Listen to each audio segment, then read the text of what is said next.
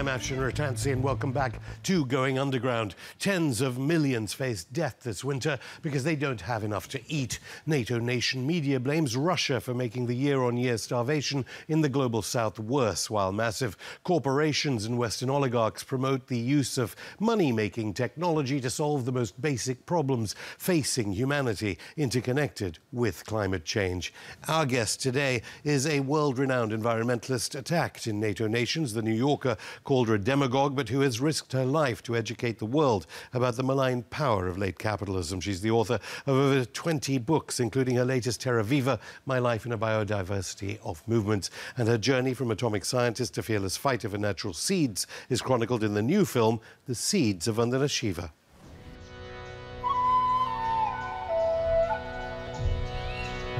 Food is a weapon.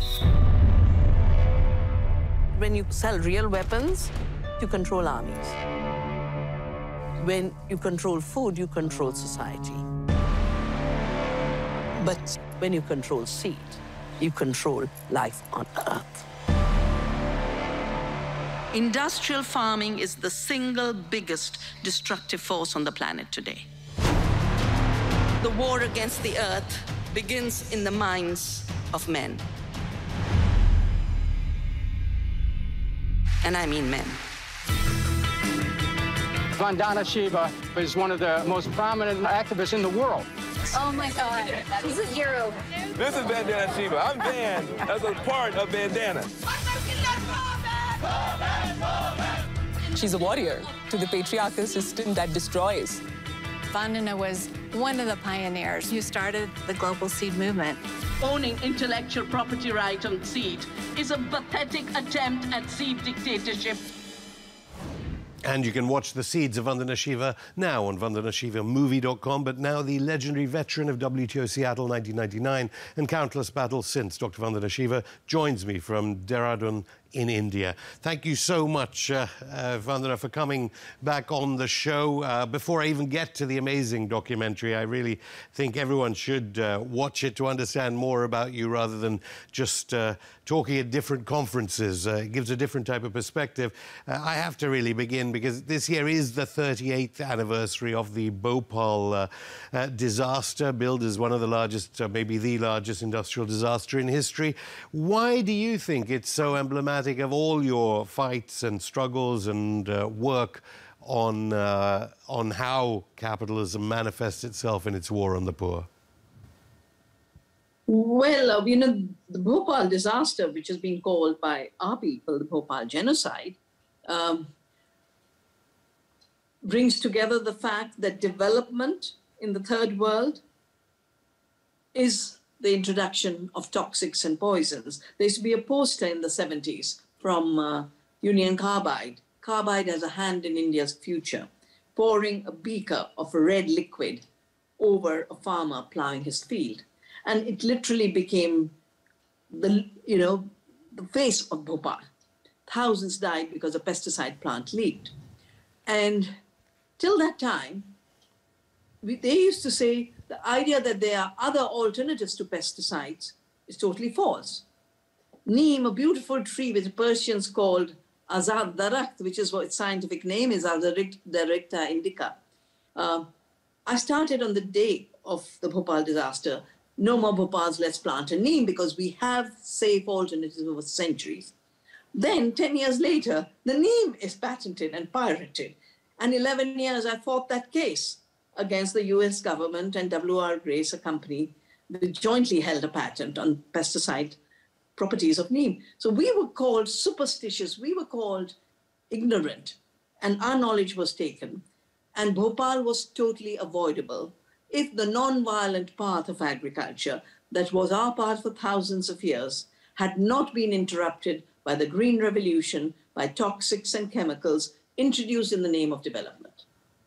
We want to get onto all those themes to an extent, but of course, as you know, Union Carbide, as was, there was an out-of-court settlement. I know that 600,000 are affected. Some campaigners say that 120,000 continue to suffer to this day, maybe 50. No one really knows how many died, but they were very clear. I know it's been taken over by Dow Chemicals. The 1984 gas leak in Bhopal was a terrible tragedy, which understandably continues to evoke strong emotions even 20 years later.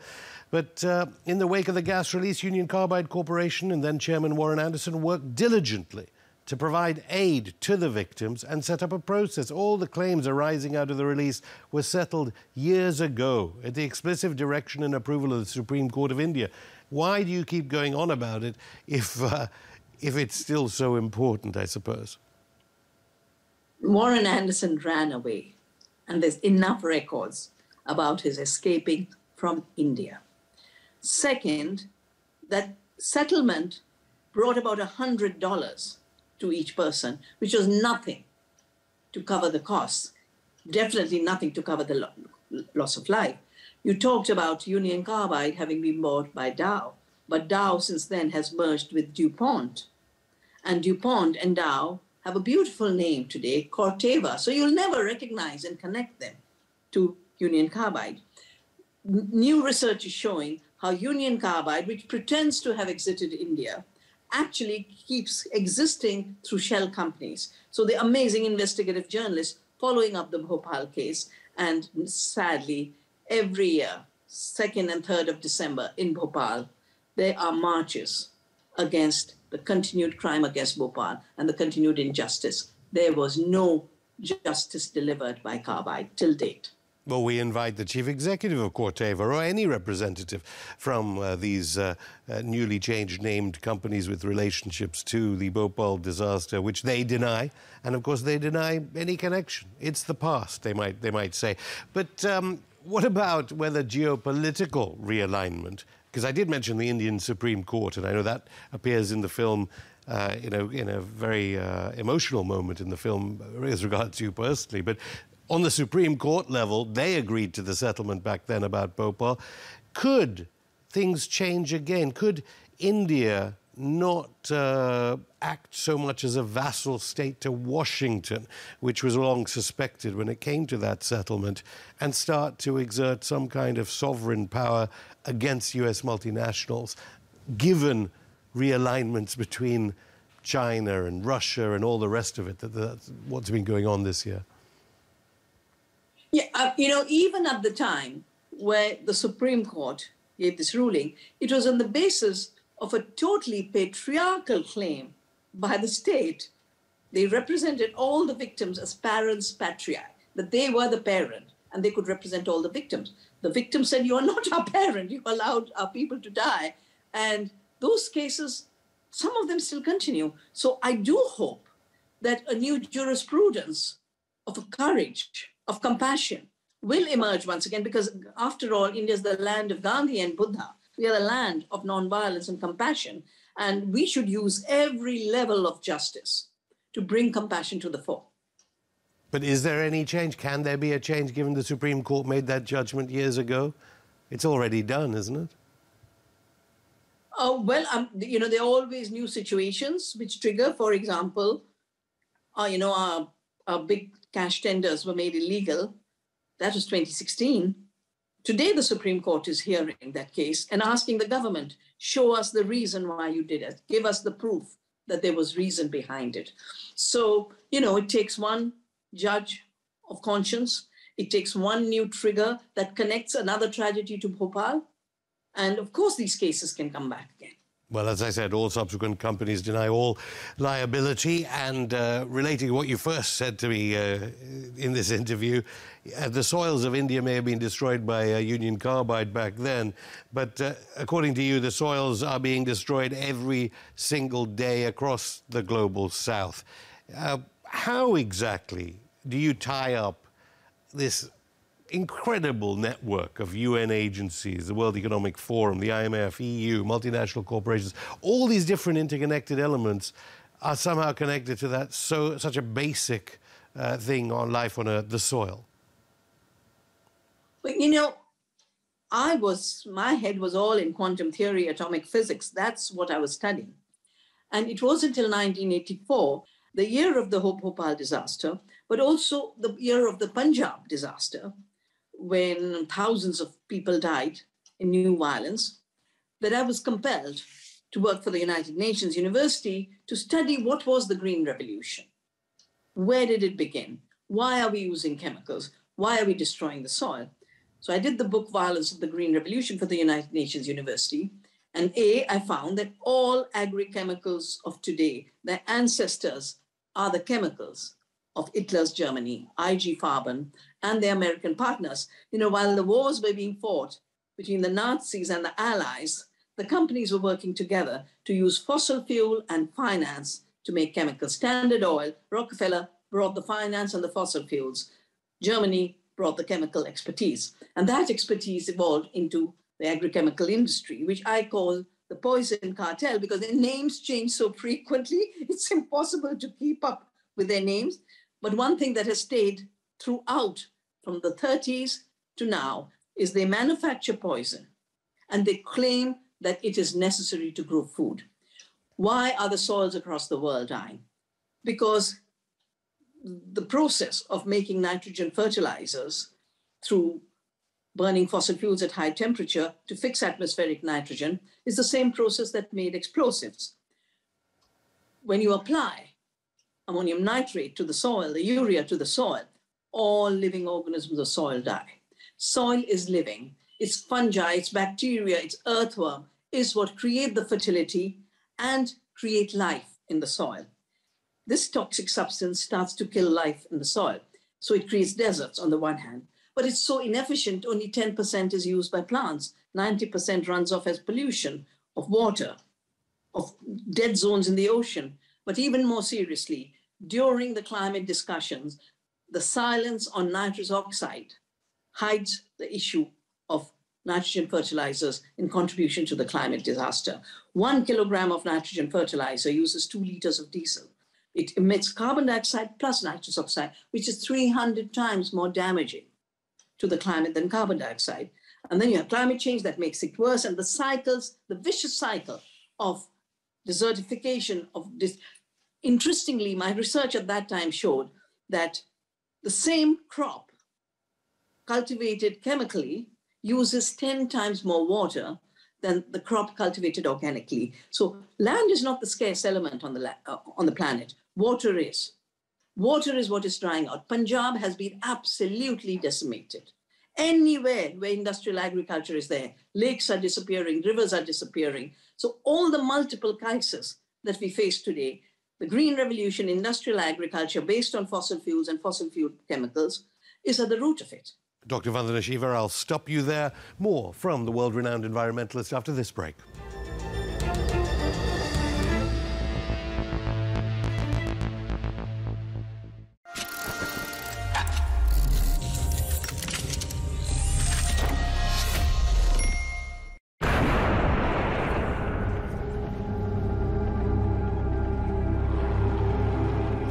Очень переживаю за военных, которые погибают, но они достойны защищать нашу Родину. По нам начали стрелять украинские.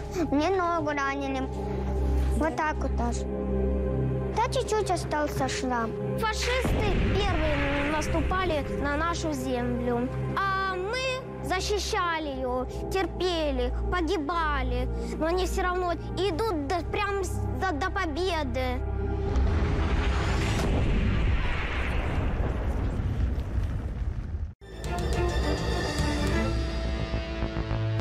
Welcome back to Going Underground. I'm still here with anti-globalization pioneer, Dr. Vandana Shiva. Of course, journalists will cover what happened in Punjab as merely ethnic strife and ethnic conflict, a point very well made in the film. Obviously, the Rockefellers Foundation would say, yeah, that was long ago. The Nazi links to these companies historically, whether it be that or Ford, for instance, not only are these links ignorable, that we should ignore them. These are the companies sponsoring all the climate conferences. They are sponsoring the Green Revolution. They're sponsoring everything.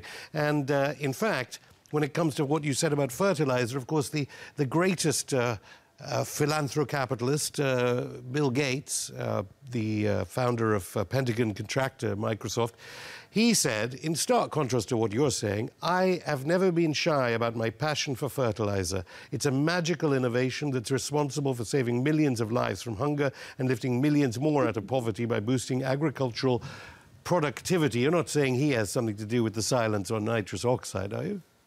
He has a lot to do with the silence on nitrous oxide, because in his book, Dealing with Climate Catastrophe, he's standing in front of a fertilizer factory saying, I love fertilizer and I'm happier than I look. Now, someone who can be made happier by urea and fossil fertilizer obviously doesn't know the life of the soil. He doesn't know how farmers cultivate living soil to grow more food.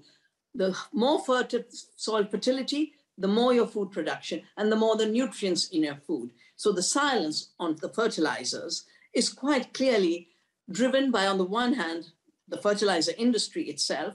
And during this period where the crisis is happening, the fertilizer prices have shot up, but it's the 4 or 5 companies that make money. Those companies then is the billionaire funds, the asset management funds, the BlackRocks, the Vanguards, and Mr. Gates directly as a partner of Rockefeller. The Alliance for the Green Revolution in Africa was a joint alliance of Rockefeller and Mr. Gates. So it isn't that these historic links are the past.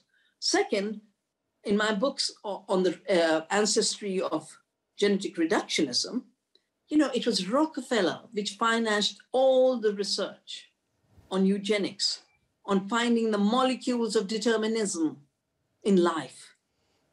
And that is what shaped the reductionist biology that then gave us reductionist genetic engineering. They haven't got out of this issue. The most important point, just before the Glasgow COP summit, Rockefeller with New York Stock Exchange announced that they were now creating natural asset companies, that they would now own nature as a financial asset. This is going on in the COP of climate, it's going on in the COP of biodiversity, it's going on in every food and food security COP. We are witnessing the financialization of nature, and through the financialization, a new extractivism, which creates magic by saying the real economy, the rivers are dying, the soil is dying, the climate is destabilized. Now we will bet on Wall Street, and the kind of collapse we created in 2008 will be nothing. We will now manufacture a $4,000 trillion economy, which we will control in a fictitious way. So they haven't stopped the game. They're continuing. It's just that the spheres change, the partnerships change, but the logic of totalitarian control over life is what guides every aspect of Rockefeller, Gates, and the Billionaire Club.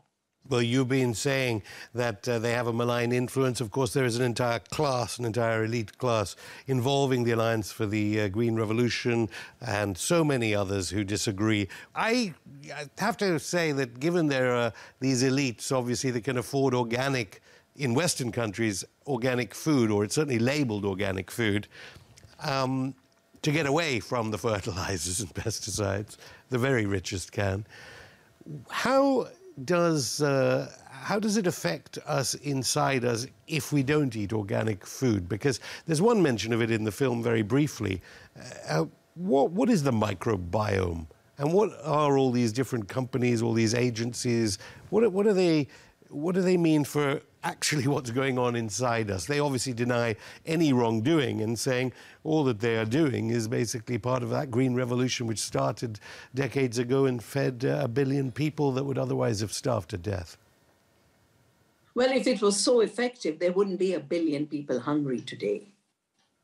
And the earlier hunger was sporadic. It was linked, for example, to the British colonialism, extracting super surpluses, 45 trillion from India, and in the process, creating hunger and famine. And this is all on records. The new hunger is structural and is permanent, including the fact that half of the hungry of the world are agricultural producers who cannot eat the food they grow because they're growing commodities at high cost with lots of borrowing. So they're just selling everything they grow just to pay back yesterday's debt. The issue of how this false trap of how we are made to think of food begins with treating agriculture as an external input system just to put leftover chemicals in it. It's treated as production, separate from our health, totally separate from our health. And then our health is purely the big pharma, using our diseases for new manufacture. So take the fact that Bayer, which now has bought Monsanto, sells glyphosate, gives cancer, and the WHO has said glyphosate is a carcinogen. That is banned in Europe now after many court cases for certain periods. It's banned They right now. haven't really banned it fully. They're still debating it in the European Parliament. They haven't banned it fully. But the same company then brings you a patented cancer drug. That's a fight Bayer's had in India to try and strike down our laws that prevent this kind of monopoly. But what science is showing and what people knew, Hippocrates' oath, food is thy medicine, Ayurveda, Annam Sharva Aushadhi, food is thy medicine, food is thy medicine. Now, new science and new research is showing us that the biodiversity of the soil microbiome, which feeds the plants with phytochemicals and richness, then feeds our gut microbiome, which is 100 trillion fellow beings within us. We are only 10% of us. The remaining part of us is the gut microbiome. And the gut microbiome is so sensitive. All of those microbes need different food. So we have to eat diversity. They have sensors that can test the toxics. They can test uniformity, which is another issue. This new fake food based on GMO soya, put as milk, put as bread, made into everything. But by the time that molecule hits our gut, it's an attack. And we get allergies. We get all kinds of gut problems. So the gut microbiome is a forest within us. We must tenderly take care of it. And we can only take care of it by taking care of the forest outside, in the soil and in our farms. Again and again in the film, as you progress in your journey to where you are now, you question things and connections and interconnections. But why do you think that doctors who are routinely in NATO countries treating ever more allergies, so they say, aren't questioning these links necessarily?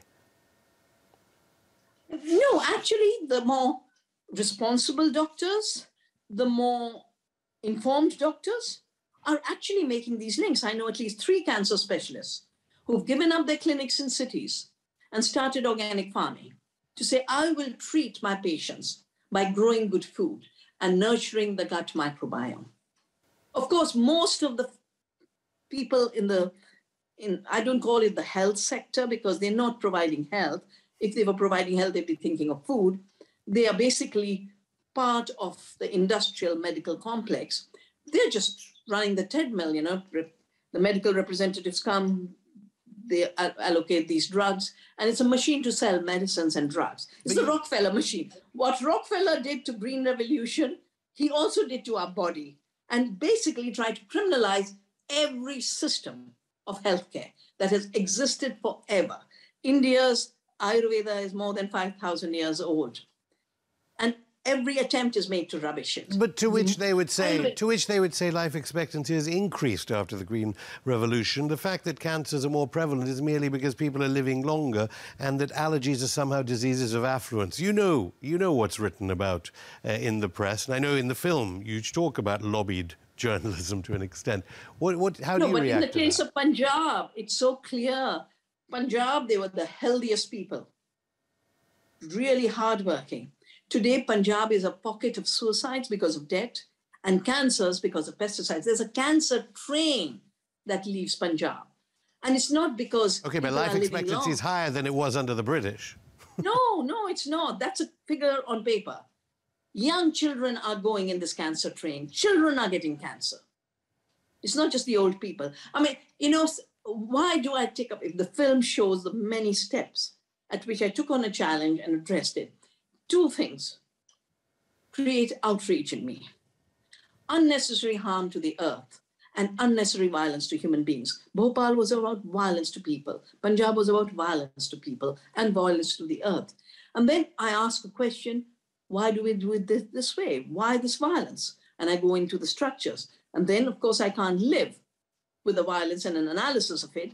I must find the non-violent path. So my journey has just been a deeper and deeper and deeper journey in non-violence, deeper and deeper journey to protect biodiversity. And every step, I wasn't looking for the poison cartel and different things. But they emerge behind every disaster, they emerge. So the connections of the violence we face in the world, the violence against climate, violence against biodiversity, species extinction, of course insects will disappear if insecticides are unleashed to kill the insects. Biodiversity of plants will disappear if you unleash glyphosate meant to kill everything green, as Monsanto used to say in the convention meetings. Kill everything green. Green is the solution to life on Earth. A chemical designed to just kill the green is already ecocidal. I know the film shows how your sister changed your life and Albert Einstein changed your life. Einstein said private capitalists inevitably control the main sources of information. It's almost impossible for individual citizens to come to objective conclusions and to make intelligent use of political rights. Do you think that it may be very different from country to country, from continent to continent, that the information war is being lost, that the amount of lobbied journalism... I was surprised to hear that you, I suppose maybe your fans would not be surprised to hear that you were under personal attack. I know in the film it shows your life was threatened anyway, but you're under personal attack from magazines like The New Yorker or whatever. Do you think what you're saying can be transmitted in media publications in massively profitable markets in Western Europe and the United States? Well, for me, what matters is that it's transmitted. And, I can say this much. Just yesterday, a young child from New Zealand released a book. And when she was asked, what inspired you to do this book? And she says, Vandana Shiva's writings on the Green Revolution in Bhopal. Here are young people all over the place. They didn't get it from social media. They actually read books and they did research. So there's a thinking group, a concerned group of citizens who are very awake and are looking everywhere where they can to find the answers to the multiple crises we face. Then you've got the heavy machinery. And it's so repetitive. I can even predict what will be said. Because of the film we are discussing, its premiere was in Germany, and now Bayer is in Germany. You should see the armies they unleashed to attack and attack and attack. So they don't calm down. And for me, I did science because science means to know the truth, to know, it's knowledge. That's my passion. Knowledge is my passion. And just because 5 men paid with money, the Michael Spectors and the Mark Linuses, write trashy pieces, I'm not going to give up my passion for seeking answers on how to protect life on this planet. I will continue that. Dr. Vandana Shiva, thank you. And that's it for the show. Remember, you can watch The Seeds of Vandana Shiva now on vandanashivamovie.com. We'll be back next week with another brand new episode. But until then, you can still keep in touch via all our social media if it's not censored in your country. But you can always head to the channel Going Underground TV on rumble.com to watch new and old episodes of Going Underground. See you very soon.